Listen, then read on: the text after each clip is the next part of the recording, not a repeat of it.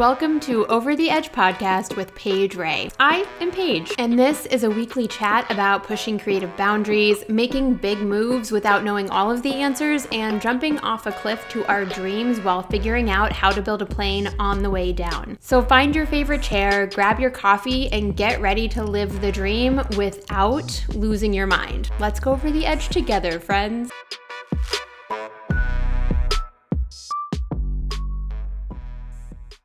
Welcome back to Over the Edge, and we have a double treat for you today. We have a part two. We have a very exciting guest who's returning, our first returning guest, community architect Baily Hancock. Oh, I'm so excited. And if you haven't listened to the first episode, please go listen to the first episode. You're going to love it because you're going to hear that Baily Hancock is a connector, collaborator, and catalyst for community. She is confident that community, connection, and collaboration, or as she calls them, the 3 C's to saving humanity, are the keys to our survival as a species, as well as the quickest way to feel less alone in this world and succeed together. Most people get why the 3 C's are important in theory, but lack the understanding of how to actually build community, connect with others, and collaborate versus compete. And that is where Baily comes in. Welcome back to the podcast, Baily Hancock. Yay! I'm so honored that I get to be the first repeat guest. That means so much. I'm so happy to have you here. We had such a blast last time, and we were still going by the time we finished recording, and we went, oh, we need to have a part 2. We've got to come back and keep having this conversation. Yes, 100%. I was not done with that conversation. Do you know what I was thinking about the other day, Baily, is I heard this audio, this trending audio on TikTok, and I thought, you know who would get a kick out of this? And it's this audio that starts with this girl going, how hard can it be? Boys do it. And then she realizes, how hard can it be? Boys do it. Right. And that is something that I think about every day. Every time I come across something that I'm like, oh, how am I going to do this? And then I think, well, how hard can it be? Boys do it. I so love that clip too. I've been seeing it pop up in so many inventive ways. Like literally, I won't even go into all the examples I've seen because there's been across the board, but it's such a good reframe for women because so often we talk ourselves out of doing things because we think we're not fill in the blank enough, right? Ready enough, or we don't have enough experience or blah, blah, blah, blah, blah. And to be honest, most of the time men are out there just doing shit without questioning any of that. And whether they're the best for the job or not, it doesn't really matter because they're like, well, why not? I can't put myself in the headspace of man. So who knows what they're actually thinking or not thinking, but I have to imagine they just do it because that's how it's always been done. Yeah, they're just not worried about it. And I think about this a lot, actually. I think about this in regard to manifestation, because when I think about, for a long time, I've been in the kind of camp of like, well, the teachings of manifestation aren't equitable, so I'm not fully on board.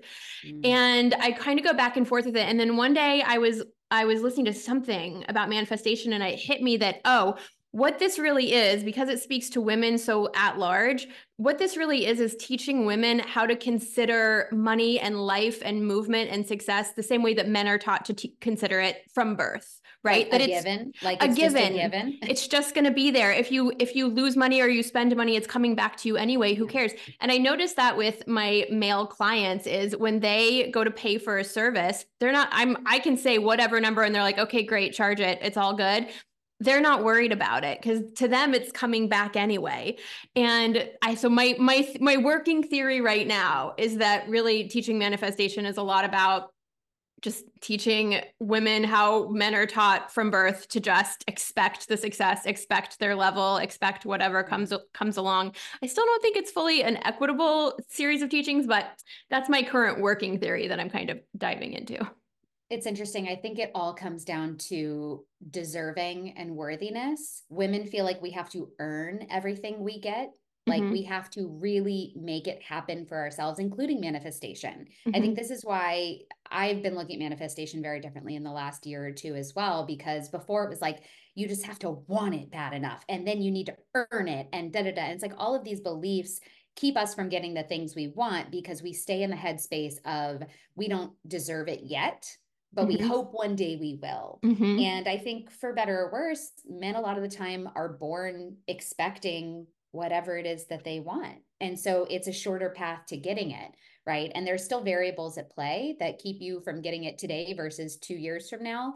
But women, I think we put up our own barriers between the things that we want in ourselves because we think we have to do X, Y, and Z to get there first. Right. And we also think that we have to like be good enough in some way before it'll come Right. through. And I think we Right. spend so much time on that working piece, the how do I make myself good enough? And even when it comes to like the spiritual practice of it, am I good enough, doing good enough at this spiritual practice? Am I clearing my blocks enough? Am I doing XYZ enough? And aren't we all just a little bit tired of that? Aren't we Good Lord, the tired? work has been killing me for years. Mhm. The work, The capital work, T, capital W, in quotes, the work. the I work. feel like this has been I feel like I've been working on this crap since I was 25 and I'm going to be 40 this year. Like, Mhm. what? How aren't I healed yet? And the Mhm. answer is no. With every uncovering, you find a new room in your house that you didn't know existed full of crap. And you're like, oh my God, I thought I was just cleaning out a small closet. And turns out there's a mansion inside of my tiny home that I have to now deal with. But I think something that I've been thinking a lot about in regards to healing and all of the spiritual, the work, right, Mhm. is there is a point at which you're keeping yourself in it by constantly focusing on what needs to be fixed. And I think Mhm. that's where we go in circles with ourselves. And that's why we keep a lot of the things that we want from coming to fruition because we're in this perpetual state of preparation Mhm. instead of in the state of, okay, anytime now, I'm ready when you are, universe. And that's a headspace I'm trying to put myself in. And like this whole collapsing timelines idea of what would it look like if you were in the place that you felt was the place you needed to be in order to get the thing you want Mhm. instead of being way back here 20 steps behind needing to take the steps between here and there to get there. So it's like, what if we were ready to receive right this second? What would that feel like? And Mhm. if you can get yourself in that feeling place, from what I understand, that should be the ticket. So keep you posted on how that works out. But yeah. And I think I have done it a few times. I've quantum leaped, I've rapid manifested a few times, enough to make me go, okay, I think this might be a real thing, but I still don't know. And it's small things like I woke up one morning and no one was in my apartment and I was like, God, I would love some vegan donuts. I don't know why vegan donuts specifically, but it just sounded so good. And I walked into my kitchen, they were just sitting on the counter. What? That was awesome. There's that. My favorite one is this was such a practice in letting go, but I was on a shoot one time and my phone got stolen on a shoot. And this was a full day, multi-location. We've got 3 models in hair and makeup waiting to go to the next scene. There was not a lot of time to stop and like look for my phone. So I pick up the models, I drive them to the next scene, we shoot, we come back. It's 20 minutes in total because it was a really small, like the sun was setting. So we come back and I just put my car in park and I said, I let this go. My phone is gone. I let it go. It's going to be fine. And I get out of my car and the one model that hadn't come with us was holding my phone. And I was like, what is that? That is wild. And in that 20 minutes, he had gone to the security office, found the footage from the restaurant we were at where the phone got stolen, saw who stole it, recognized the shirt from the car wash across the street, went to the car wash, confronted the person who stole it, who basically said, yeah, it was me, man. Here you go. Just take it back. Got Oh my my phone back gosh. and came back at the same moment I was getting in park. And I just thought, oh my, as soon as I let it go, it immediately came Oh my back. God. And Ugh.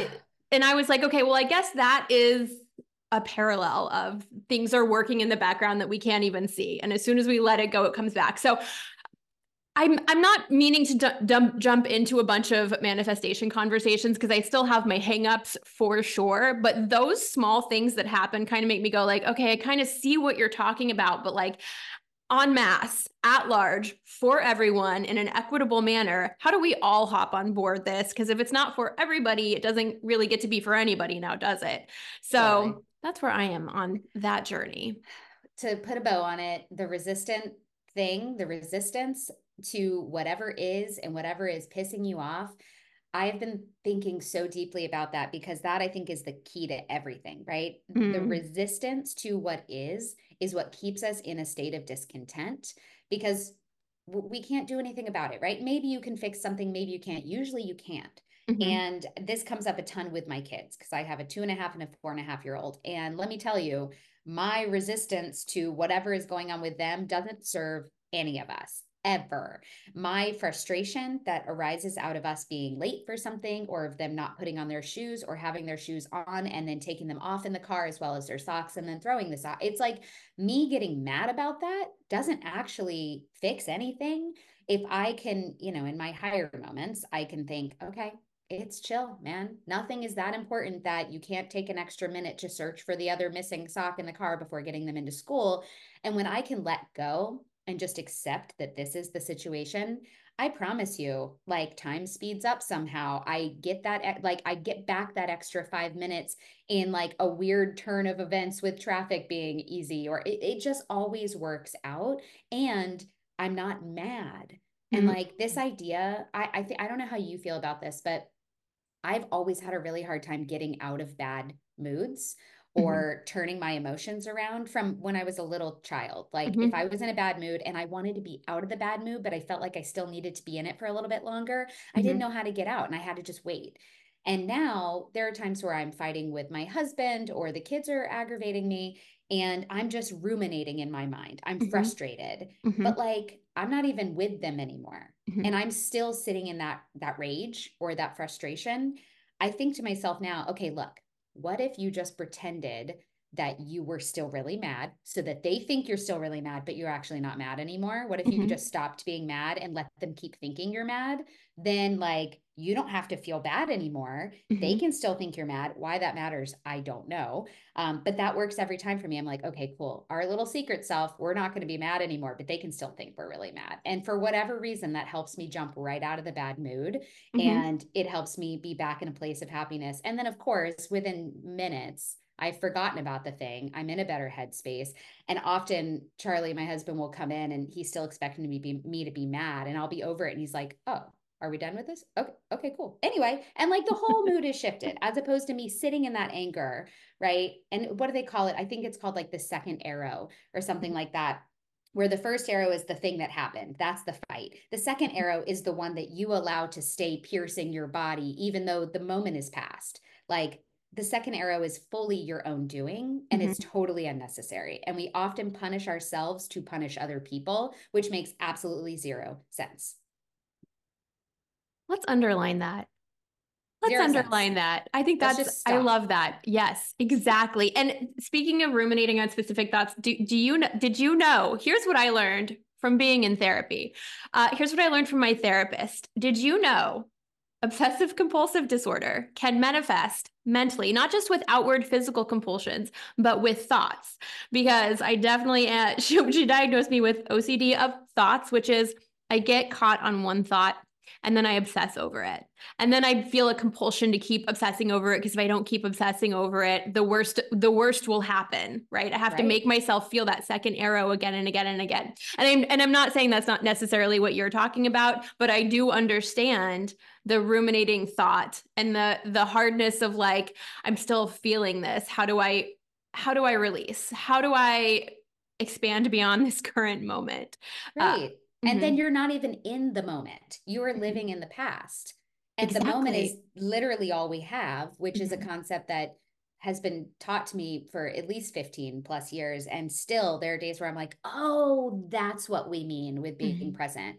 Oh, I get it now. And then I don't get it. And then I get it. And then I don't get it. And it's this perpetual cycle. But yeah, I mean, it's interesting. I want to go back to the point you made originally about boys can do it because this just came to me as it relates to community.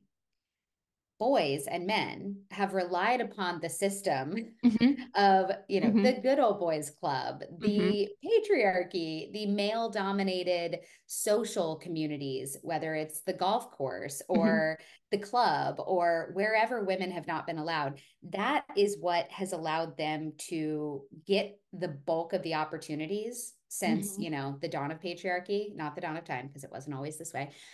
And I think that this is something subconsciously, probably, that has made me care so deeply about teaching women how to build community for themselves because we have that individualist mentality. Like we have to earn it, we have to do it ourselves, or else I don't know, it doesn't count. I'm not Mm-hmm. sure. This is also something I taught so much when I was doing collaboration consulting.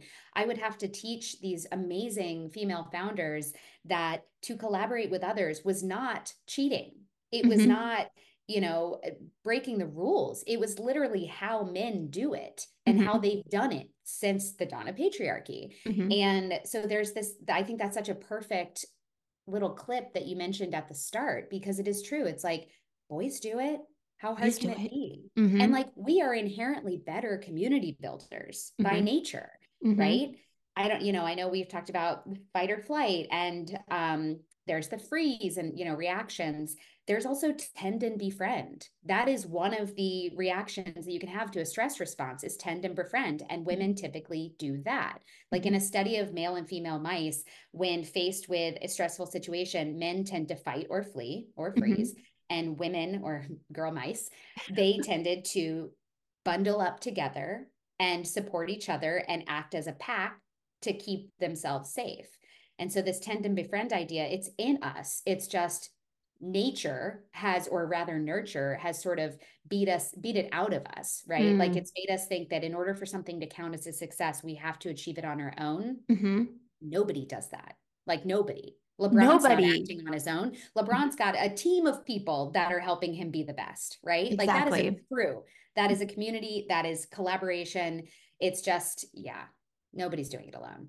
Nobody's doing it alone. And the most successful female entrepreneurs that I've ever encountered, seven-figure businesses, lots of press, lots of eyes on them. The most and they're completely in line and happy within what they're doing and what their work is.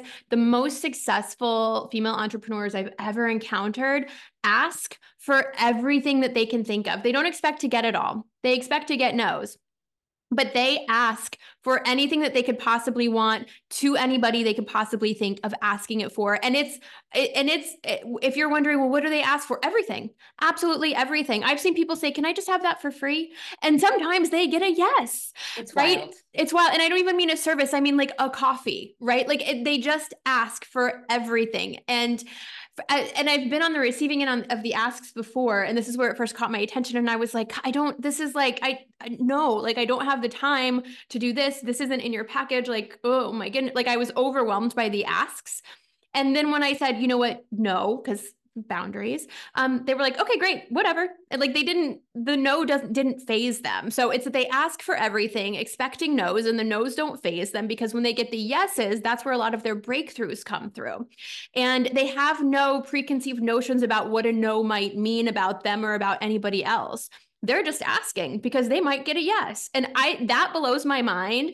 And so maybe this is what my question is for you, because I'm somebody, and listener, if this is you, welcome. I'm somebody that's very shy and have completely told myself my whole life, like, I'm just going to do it on my own. Like, I don't want to bug anybody, is what I've always told me. I don't want to bug anybody. Mm-hmm. And so I'm like, I need to figure out how to do this on my own. And I never ask. I never do the asks. I rarely collaborate. So this is a really interesting conversation for us to have because I rarely collaborate, and like I have my own reasons, but that doesn't mean I'm right about them, right? Like so if somebody is shy, and I'm 10 years into my business, it doesn't have to mean that you're starting out to be shy.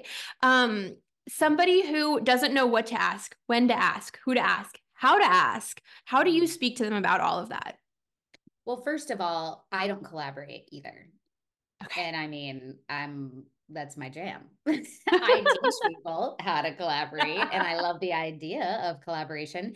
But I am like you in that I have always felt like I need to do it myself. I need to Mhm. prove to whoever that I can do it without any help. And I see it in my 2.5-year-old daughter. She does everything by herself. And I'm like, can I just help? Can I just be here to help you? And she just doesn't want it. And I'm like, okay, fine, Miss Independent, go for it. But like, you got to get over this at some point because let me tell you, life is better if you let people help you. So I think it comes down to being clear about what it is that you would like help with to begin with, because some of us don't even allow that thought into our heads. What is Mm. it? Like, if I were to say right now, Paige, what could I do to support you? What would you say? Oh my gosh, that's such a good question. You know, the thing that always comes to mind for me is like you were talking earlier about proposals and sending out proposals, and in my mind, I'm like, where do you find the places where you can put a proposal together? Like, Oh, I do it in Google Docs. There are places, but like I no, I mean, again like, just do it the hard way. no, I mean, like, where do you find RFPs? Like, I am scouring the internet. Like, what projects can I bid on? How do Oh you even yeah. like get into a space where you can find proposals to make for, you That is know? not how I'm going about it. So let's Oh. dip into human design for a moment because why not? We're already talking about quantum leaping. So I'm a projector in human design, and our strategy is to wait for the invitation. And what that means is I have more success typically if I put myself out there, let people know what it is that I do and what I can offer, and then the right people come to me.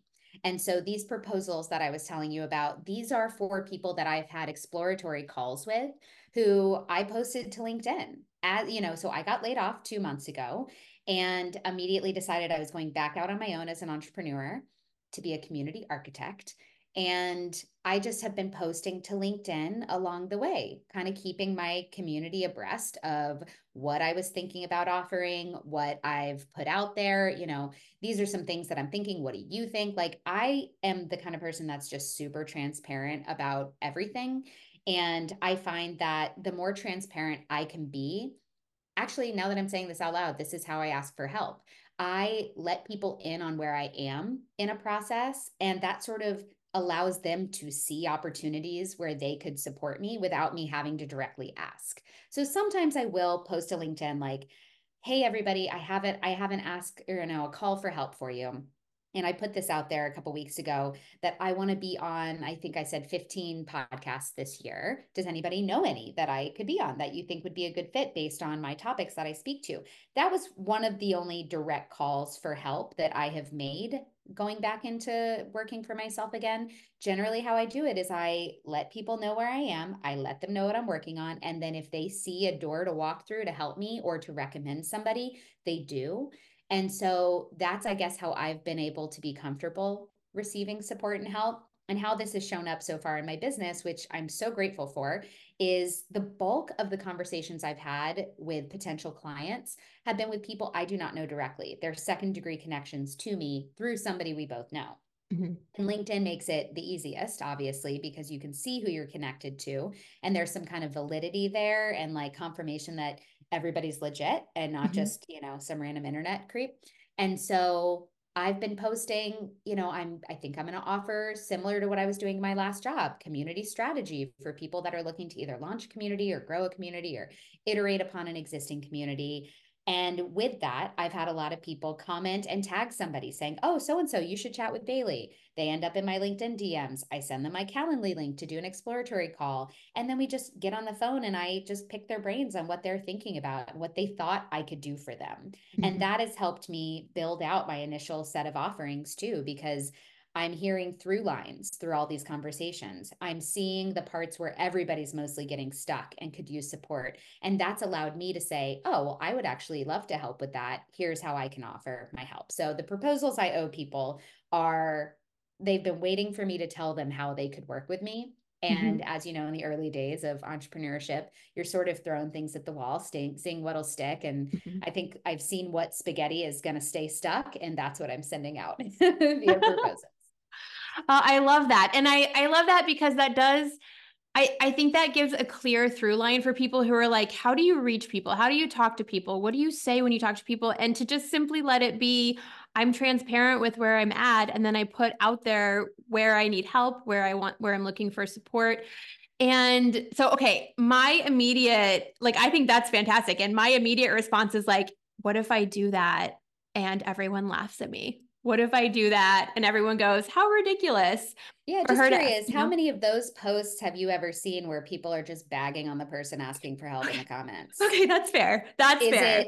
it one or is it absolutely zero? It's absolutely Because zero. right, that's a made up scenario, right? And I've Mhm. also started doing this thing where I'm just straight up talking to myself all the time. I'm just Mhm. combating my own bullshit all the time, all day, every day. And I've gotten really into learning about internal family systems, which Mm. basically talks about how we are all made up of parts that came to be because of something that happened in our lives. And in it, you can think of your parts as like beliefs that you have that are generally very, very old and no Mhm. longer relevant. But there's a part of you that doesn't quite realize that they don't need to be protecting you in that area anymore. And Mm. so one of my parts that I'm always dealing with is this. It's kind of to go back to that resistance thing. It's this ego part of me. And Mhm. I've started calling her bitchy Brenda.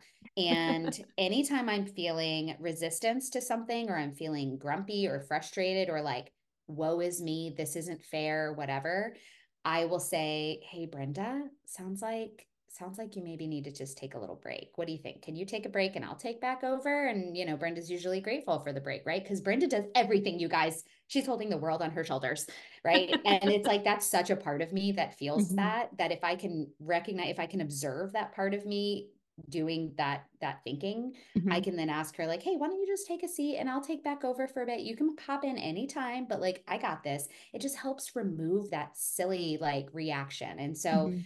when you have that thought of what if they all laugh at me, Mhm. you could say maybe there's like shy Sandy inside of you, right? That's like, oh God, they're all going to make fun of me. And she Mhm. probably came to existence because maybe one time in your life, everybody did make fun of you. We all went to elementary and middle school. It's a great possibility that you didn't escape without a mockery moment. Like I have Mhm. plenty. And so that part of you is still very much present.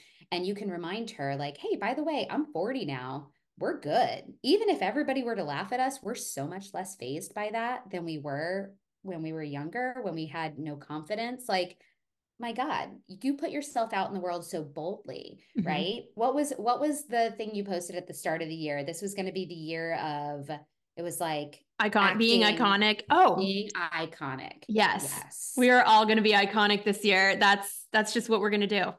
Okay, and guess who cannot be iconic if you're worried about being laughed at? Iconic women give Mhm. no F's about people That's thinking their ideas are true. stupid. I even have written on my little wall notepad, it says join the Zero Fucks Given Club. That is written on my wall right now. And something I've been doing lately is I've been doing this little kind of small group, like 4-week coaching program where we work on the inner critic. And Oh. right. And after the first week, I realized, oh, my inner critic isn't even my voice. It's a different person's voice. So I Mm-hmm. sat down my inner critic and I said, your work here is done. You are now fired. I let you go with love and peace and like goodbye. We're going to hire a new inner critic because there is, to be like, it's helpful. It makes my work better to have somebody with a critical eye on it. So that has been a revelation in terms of how I talk to myself about whatever I'm doing in the world. And speaking of, all of the different facets of us inside, do you know who loves more than anything your current life right now and will be like, if you're having resistance, if you're having a hard day and having a hard time finding the gratitude, do you know who's going to tell you how awesome your life is? Your 16-year-old self is in complete awe of what you've done, what you've built, and will always be like, okay, wait, this was even beyond what I thought I could do when I was 16. This is Oh so my much God, better than I yes. thought I could do. Like I had no idea I could do any of this. And so anytime you need that compassion, I always recommend go back to your 16-year-old self who is totally in awe of absolutely all of this and is like, don't worry about whatever this is. Who cares? Look at what you did. Like, oh my Right. God. I I think about that all totally the do that. time. I totally, when I'm feeling that type of way, I will pause. And I think we talked about this in the last episode where like checking with my nervous system, right? Like if I were an alien and I dropped into my body and I just did a quick scene check, like I'm not hungry, I'm not cold, I'm not tired, I'm not sick, I'm whatever, things are good, right? Assess Mm-hmm. the situation. Similarly, when I'm feeling down about something and I have fallen out of gratitude for what I Mm-hmm. do have, I will pause and think, okay, me of 10 years ago, if she just popped into my life and got 30 seconds to quickly see everything around her. And I told her, like, yeah, this is your house. You live here. This is your desk. This is the kind of stuff you're working on. She would be blown away. And that's just 10 years ago. She Mm-hmm. would so be like, what? You have got to be kidding me. Mm-hmm. We get to live here and do this work and like go to these places, like get out of town, right? Mm-hmm. It's the quickest way for me to get back into a headspace of gratitude for what I have because we Mm-hmm. do get used to things so fast. We get used to everything so quickly, good and bad. I think we can leverage that Mm-hmm. adaptation about ourselves Mm-hmm. in good and bad ways. And I think it's a strength and it's also a downside because we can adapt very quickly to, oh, well, this is our new bar for success. Now everything must be higher than that. And it's rare that we're on a perpetual upward mobility track. Like we go up and we go down and we go up and we go down. And I've been hearing a lot of messages lately around the beauty of neutrality as much as Mm-hmm. possible. Like the Mm-hmm. higher the high, the lower the low, right? Like Mm-hmm. it's just a balance situation. And actually, it's funny that this all is coming up right now too. My new company's name is Overlap Collective, and Love my that. writing element, so the book I'm working on, the Substack I have, the podcast I'm going to be starting in the next quarter is called Seeking the Overlap. Mm-hmm. And the intention behind this overlap idea is it's the middle place on the Venn diagram, right? Between the two circles. And when I think about neutrality, when I think about finding balance, it's always that place in between the two extremes. Mm-hmm. And so I'm finding that the more I can stay either in as close to neutral or baseline or balance as possible, the easier and more flowy everything Mm-hmm. else is. Yes. Yes. And I found that over the years, as I try to learn what regulating my system means and how to come back to calm and then live in a calm space versus being in flight or fight all the time, um, spaces like neutrality, spaces like regulation at first feel scary because what is this? Will this last? Do I hang on to this? And then they also feel sometimes a little bit, not to say it's boring, but they feel a little bit tepid Mm-hmm. because you're used to the heart racing of the fight or flight response, right? So Yep. to find the neutrality, to find the regulation, that feeling of nothing's going on is is not actually it took me a little bit to understand it's not actually boredom, it's simply like a readjustment, right? And there Mm-hmm. will be that beauty and that excitement in the neutral moments again once your system locks into it or makes that more of like your prominent state of being. You know, if Mm-hmm. like I was in fight or flight for so long that I didn't know. It's my friend that pointed out to me only a couple of years ago, like she said, Paige, you're actually not supposed to be anxious and panic all the time. Like you're supposed to be regulated. And I was like, I don't know what does regulated mean? Tell Yeah. me more. And um learning that like going from mostly being anxious and fight or flight most of the time to spending a few years to figure out how to be calm most of the time and regulated most of the time is definitely an interesting journey. And I feel like there's an overlap with the concept of neutrality there and Mm-hmm. also learning to be regulated. Yeah. Well, I think I had this realization as people were asking me, what does seeking the overlap mean? Originally, I was thinking, well, it means always trying to stay in the middle place on the Venn diagram between two opposing concepts or between two people, finding that common ground. And yes, that is the goal, Mm-hmm. just like emotional and nervous system regulation is the goal. But I think the reality and honestly, what you can come to expect in being a person is we're never going to stay in that neutral place all the time. We're never going to stay in the middle place on the Venn diagram between overworking out and total sloth life, right? Like it's probably going to be some combination of both. And you're going to spend some time on one circle more than the other and vice versa. So to me, I've started giving myself more grace to kind of dabble outside of the overlap as well. So it's like I'm always aiming for that middle place, but I'm not berating myself because I can't stay there perpetually. It's just like balance. If you're balancing on a seesaw, right? Like you can have one leg on either side. You're never going to just be standing there still having it perfectly balanced. That's just not life. It's Mm-hmm. not possible, but you can hit it for a few seconds and then you kind of wobble again and then you maybe hit it again. And I think of all these different areas in my life in the same way where it's like, of course, I'm going to have good moments where I am productive every day. I'm in the flow. I'm in the zone. I'm cranking. And then the next week might be just a different kind of vibe. And I'm not going to be inspired to crank out Mm-hmm. proposals. And I think the older I get, the more I recognize that, oh, that's the system. That's how it is by design. I think the idea of being a person is to aim for the overlap, seek the overlap, and then recognize that we're going to spend the bulk of our time wandering just outside or maybe really far outside of it. And that's perfectly acceptable. That's part of the deal. Mm-hmm. And it's okay. So aim for it by all means. Let that be the goal, but don't be really disappointed in yourself when you can't remain, always regulated and neutral and at baseline all of the time, because literally nobody can do that. Mm-hmm. And I imagine that when you reach that point in your life, that's probably when you die. I don't know. I haven't been given direct guidance on that, but I have to imagine, like, once you sort of figure out how to stay in balance all the time, what else is there, right? Who knows? Is the mental movement around the overlap and around working with that kind of mentally, is that also part of like how you work with people, is like kind of listening to how they mentally manage these concepts? It's a lot of the conversations I have with people. It's recognizing that we're all seeking some kind of balance or overlap. Regardless of what industry you're in, what your job is, what your personal pursuits are, and your hobbies and your issues in life, like, we're all seeking some kind of balance point, right? Mm-hmm. Like, that's what we feel called to do. And if I can offer any wisdom in helping people realize that, like, go for it, girl, seek that out and be chill with yourself when and if you actually fall out of it. It's perfectly acceptable. That's the way to do it. I love that. So I also want to talk about your community architect. Yeah. Tell us a little bit about what that means and what that looks like.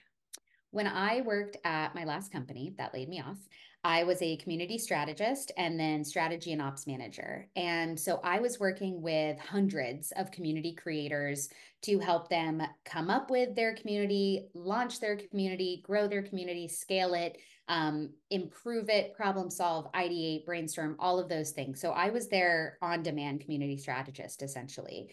And going back out on my own, I'm so deeply passionate about community connection and collaboration. And one of the first ideas I had was, oh, I can continue doing those kinds of things, but with anybody, right? They don't have to be on that platform that I was on before. It could be an in-person community. It could be a community on Slack. It could be a community on Facebook group. It could be a community wherever, right? The place doesn't matter so much as the intention behind it and the design of it all. Mm-hmm. So, as a community architect, I help individuals and organizations conceptualize, launch, and grow successful communities where their members actually thrive and want to keep coming back month after month. Because what I have seen time and time again is people will create a community and then think, if I build it, they will come. Mm-hmm. And that is not true. Or they'll build it and people will come, and then those people will not renew their membership next month because what they came for is not what they received. And Mm-hmm. so a community is a living, breathing organism, and I think a lot of people don't really realize or appreciate that. They think a community is like a container for Mm-hmm. people to come and do something, and there's obviously the desire to monetize community, but I have a lot of perspectives on, like, what is a community versus a membership versus just an audience, Mm-hmm. because a lot of companies and brands think an audience equals a community, and it Mm-hmm. does not. Mm-hmm. Right. And so I think about it in terms of, well, what are they doing in this space? If they're just consuming information and they're not being able to communicate back to you or with each other, that's likely an audience. That's an email list. That's a social media following. That's a Mm-hmm. Patreon.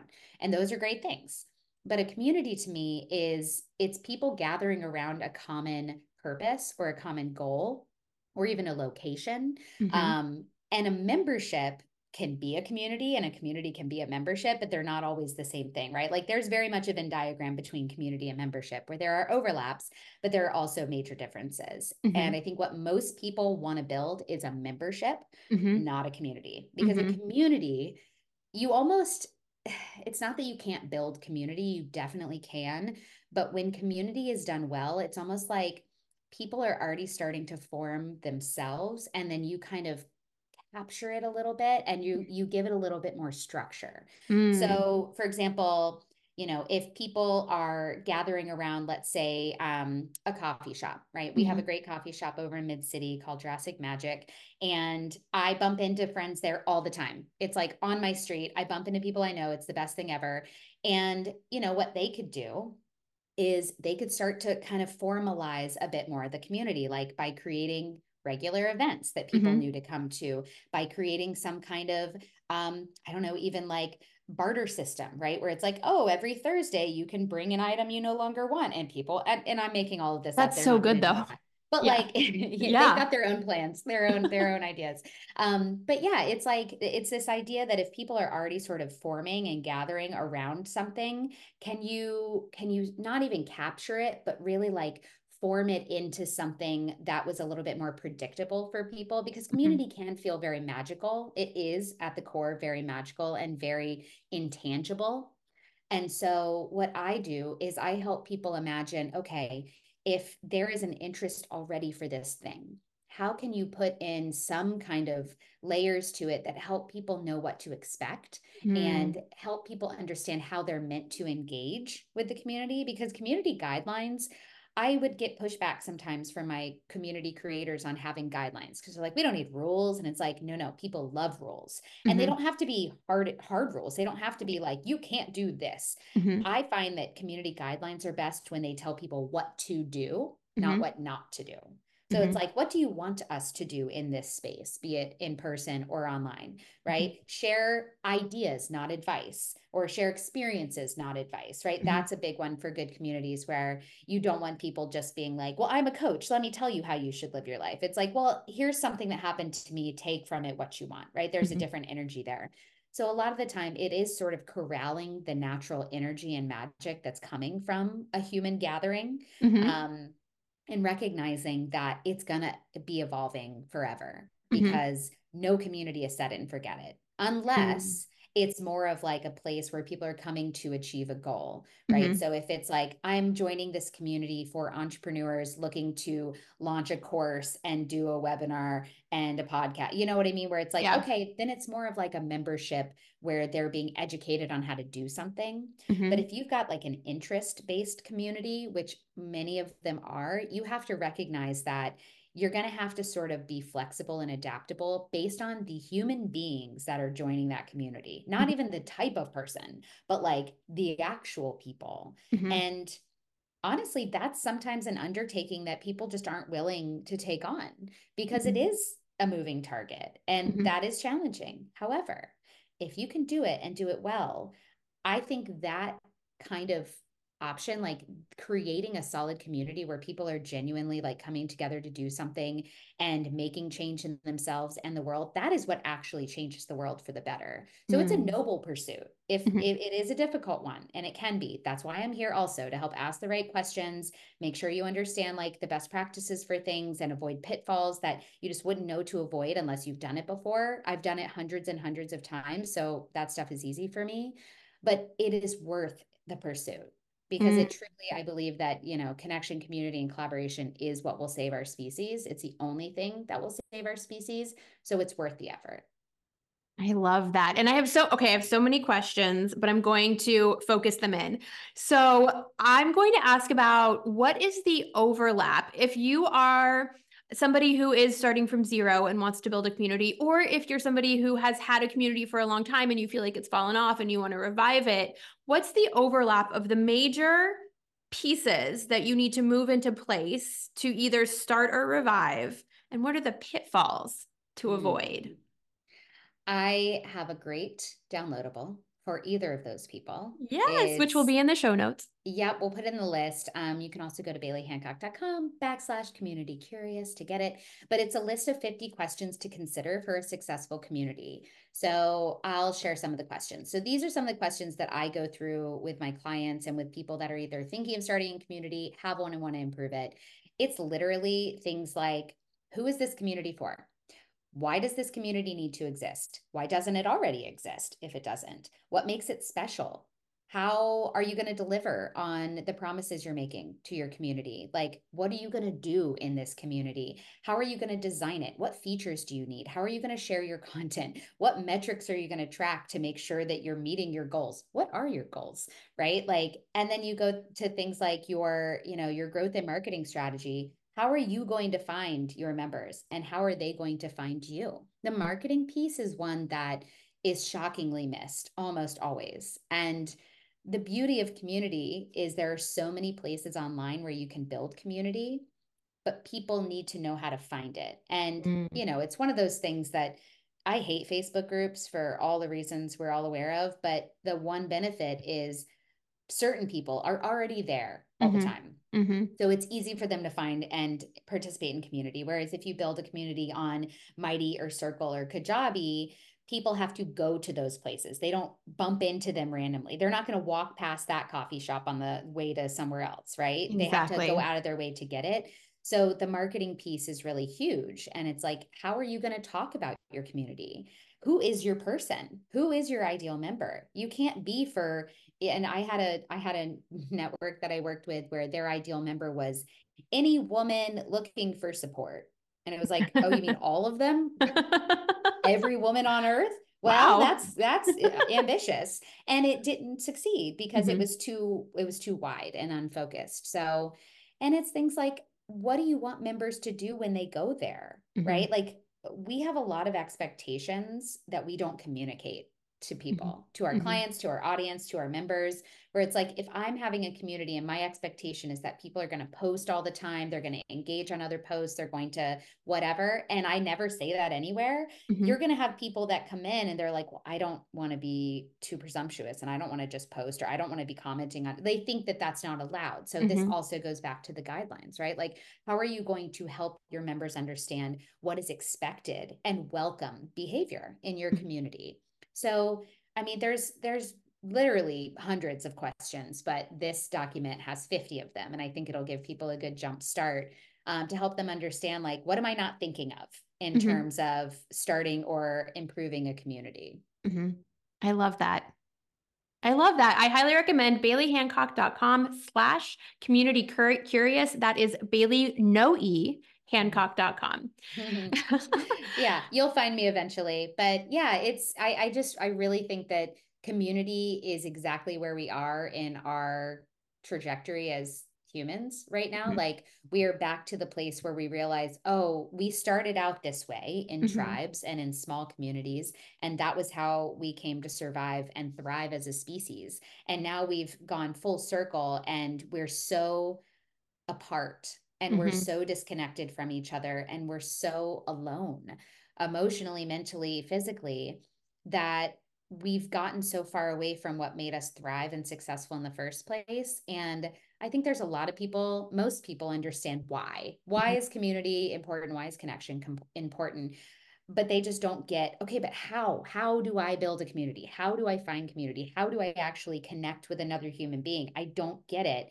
And that's what I'm trying to do right now, is like help people understand the how of it all, because Mm-hmm. it's not complicated, but it's not necessarily intuitive either. Mm-hmm. So these questions are good to ask yourself so that you're not spinning your wheels and you're not spending too much time and money on a community that's also not going to achieve the goals that you want it to achieve. Mm-hmm. Because that's the another piece, right? Like, people will often build a community for an external purpose and Mm-hmm. then forget to have their own goals with that community. And so Mm-hmm. it's almost like you need to set a set of goals for the business Mm-hmm. and for the community itself, Mm-hmm. right? It's like, how is this going to improve your business? Or if it's a hobby or a passion project, how are you going to measure success? What is going to feel good to you in 6 months or a year from now to have done with this community? And what does success look like for this community on its own and for the Mm-hmm. members, right? Because those are two different things entirely, and you need both. Otherwise it won't scratch all of your itches, and then you'll Mm-hmm. feel bitter and burn out about it, which I have definitely felt and seen other people feel over and over. Yeah. And I genuinely think that the future of business, of any kind of business, whether you are a small business, service-based entrepreneur, whether you're a large corporation, the first thing that I think every business needs to start asking themselves is, how does this genuinely serve the needs of the community that I am aiming at?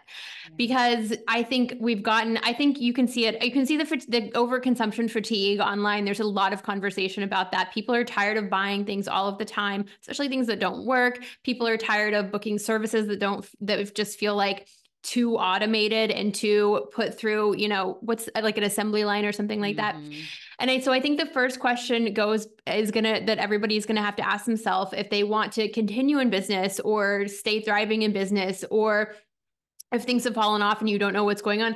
I think the first question is, well, what's the community I'm talking to? And am I genuinely showing up for the people that I say I want to show up for? Right. right? It's like, are you making a lot of assumptions about what people want, or Mhm. have you asked any of them? Oh, this is something that I could go on and on about because with the rise of the ideal client avatar in like the 2010s, and it's the Amy Porterfields, and I, not that I don't love Jasmine Star, I've been listening to her podcast a lot, but it's the Amy Porterfields and the Jasmine Stars and the Marie Forleos that told everybody you need an ideal client avatar. Think of somebody in your head you want to work with and make a profile of them, and that doesn't do anything. You have to then take that and talk to actual people. And this is something that I used to talk about in my mentorships all of the time. I understand who your ideal client is. Have you spoken to them? Have you gotten on a call with them? Yeah. And Yeah. that freaks people out because you actually do have to go ask, again, with the asks, you have to go ask people, can I have 5 minutes of your time? I'm just, I'm someone who's trying to figure out how to move forward. And most people will say yes. It's not like a let me pick your brain over coffee situation. It's a, People love giving you feedback. they love My it. God, people love being asked their opinion on Mm-hmm. things. Mm-hmm. Name a person that doesn't. I've never met them. And this goes back to how I've been sort of refining and building my own offers in this new stage of entrepreneurship is hopping on these exploratory calls and asking a lot of questions Mm-hmm. and listening, actually listening when Mm-hmm. people are telling me what their pain points are and what they think I can do for them. I Mm-hmm. always ask that. I was like, what made you want to book a call with me? Like, what did you read or hear that made you think, oh, she might be able to help me? Mm-hmm. Tell me, because I could guess, but that's not very helpful for anybody. So I think Mm-hmm. there's like a combination. I don't hate the ideal member archetype, but I think it has to be rooted in reality. It Yeah. can't be totally pulled out of thin air. You can't Right. make up, Jennifer, who's 42 and, a single mom. It's like, yeah, she sure exists, but find an actual person that fits that demographic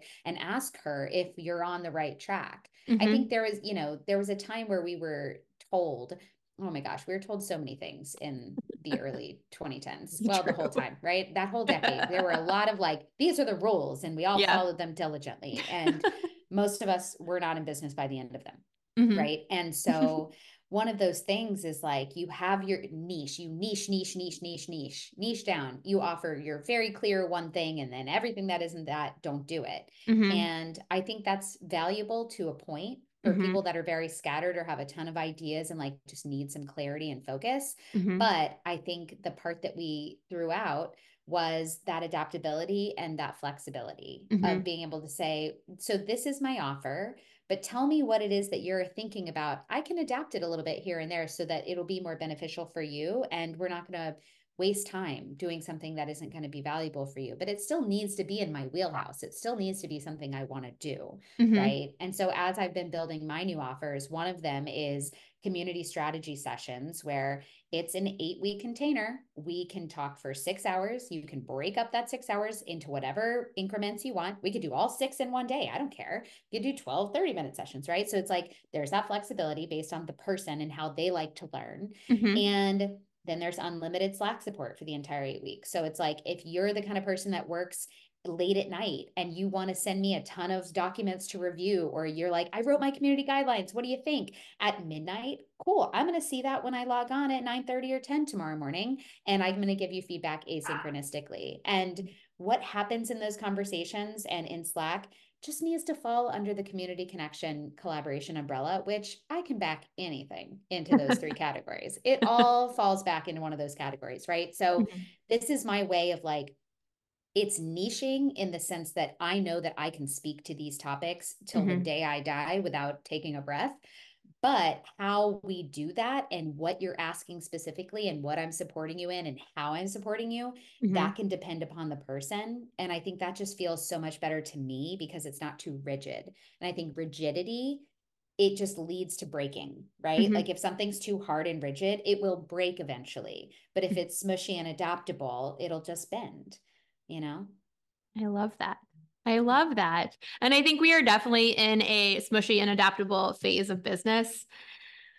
Oh, You have to 2023. be. Ooh, yeah, 2023 was, I've already talked about this a lot. 2023 was rough. I think My I'm God. very optimistic for 2024. I feel good about it as long as we can stop.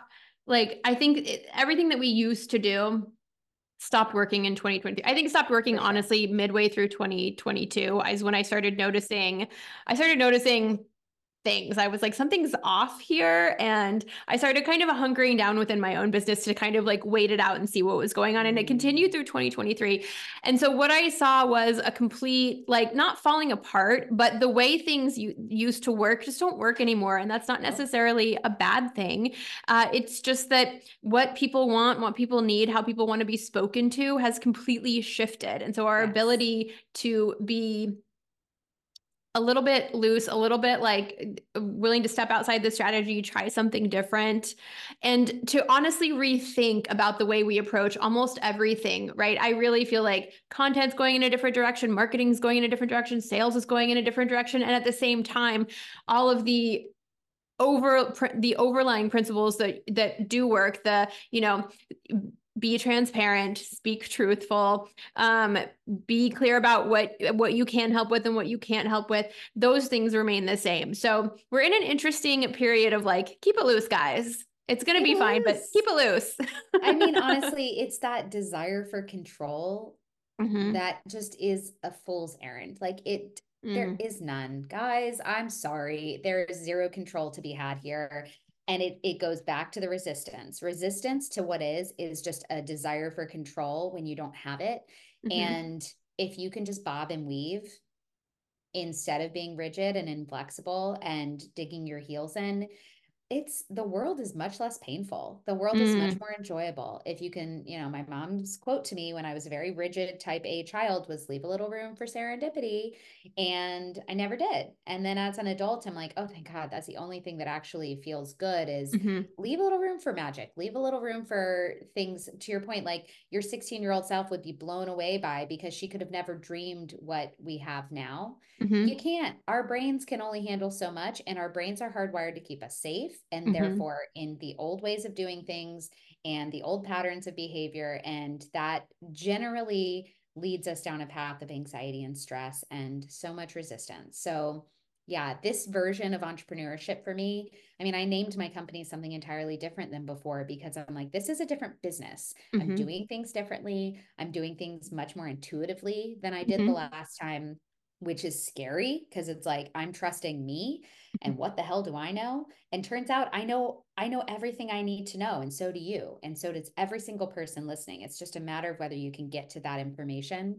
And a lot of that comes from just listening and being still, and nobody likes to be still.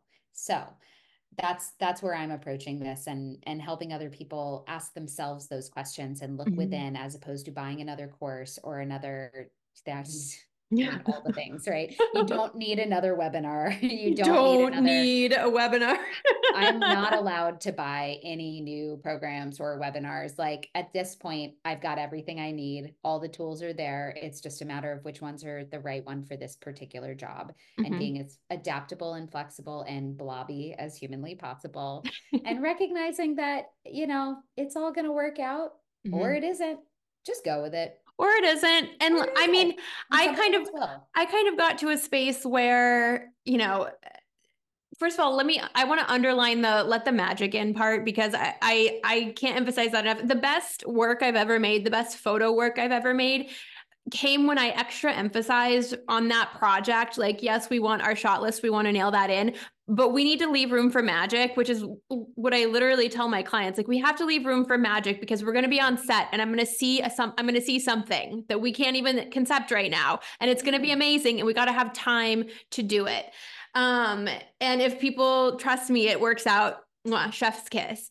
Always. But, back to what you were just saying, that I totally just fell out of my head. Oh my God. I was trying to think of too many things at once. I think I'm going to leave this in the episode because it is a thing that happens. I love to leave the human things that happen in the episode, but we were talking about some amazing stuff. Transparency. Let's be honest. Like, we've talked about 50 different things today, because this is the reality of being friends, being multidimensional women who have a lot of different pieces. And I will tell you this, I'll leave you with this. Like, I've also, in addition to the flexibility and adaptability, I've been leaning into the fact that I'm not a one-trick pony. None of us are. We have years and decades now of experience across various things. And we have all of these different skill sets and knowledge bases and interests that I am now very curious and interested in pulling in things from across a lot of different categories Mm-hmm. as they see fit, right? I just read a really great book called Range, and it's about how being a generalist is the future. How if you can be a Mm-hmm. generalist and then specialize in a particular area Mm-hmm. using a bunch of different ideas and concepts and bringing in all of these different pieces, it helps you brainstorm and problem solve and come up with solutions in such a better way. So embrace your multi-passionate selves, which we Mm-hmm. all have, right? And we were told, nope, those don't get to be here. You need to specialize. You need to be, again, niche down. Embrace it all. Mm-hmm. Embrace the mess ups. Embrace the moments where you didn't know what the hell you were doing, because those were your human moments. And I think it helps people connect with you that much more when Mm-hmm. they can say, oh, good, she fucks up too. Oh yeah. Right. Oh yeah. Let me tell you, dear listener, I fuck up a lot. It's true.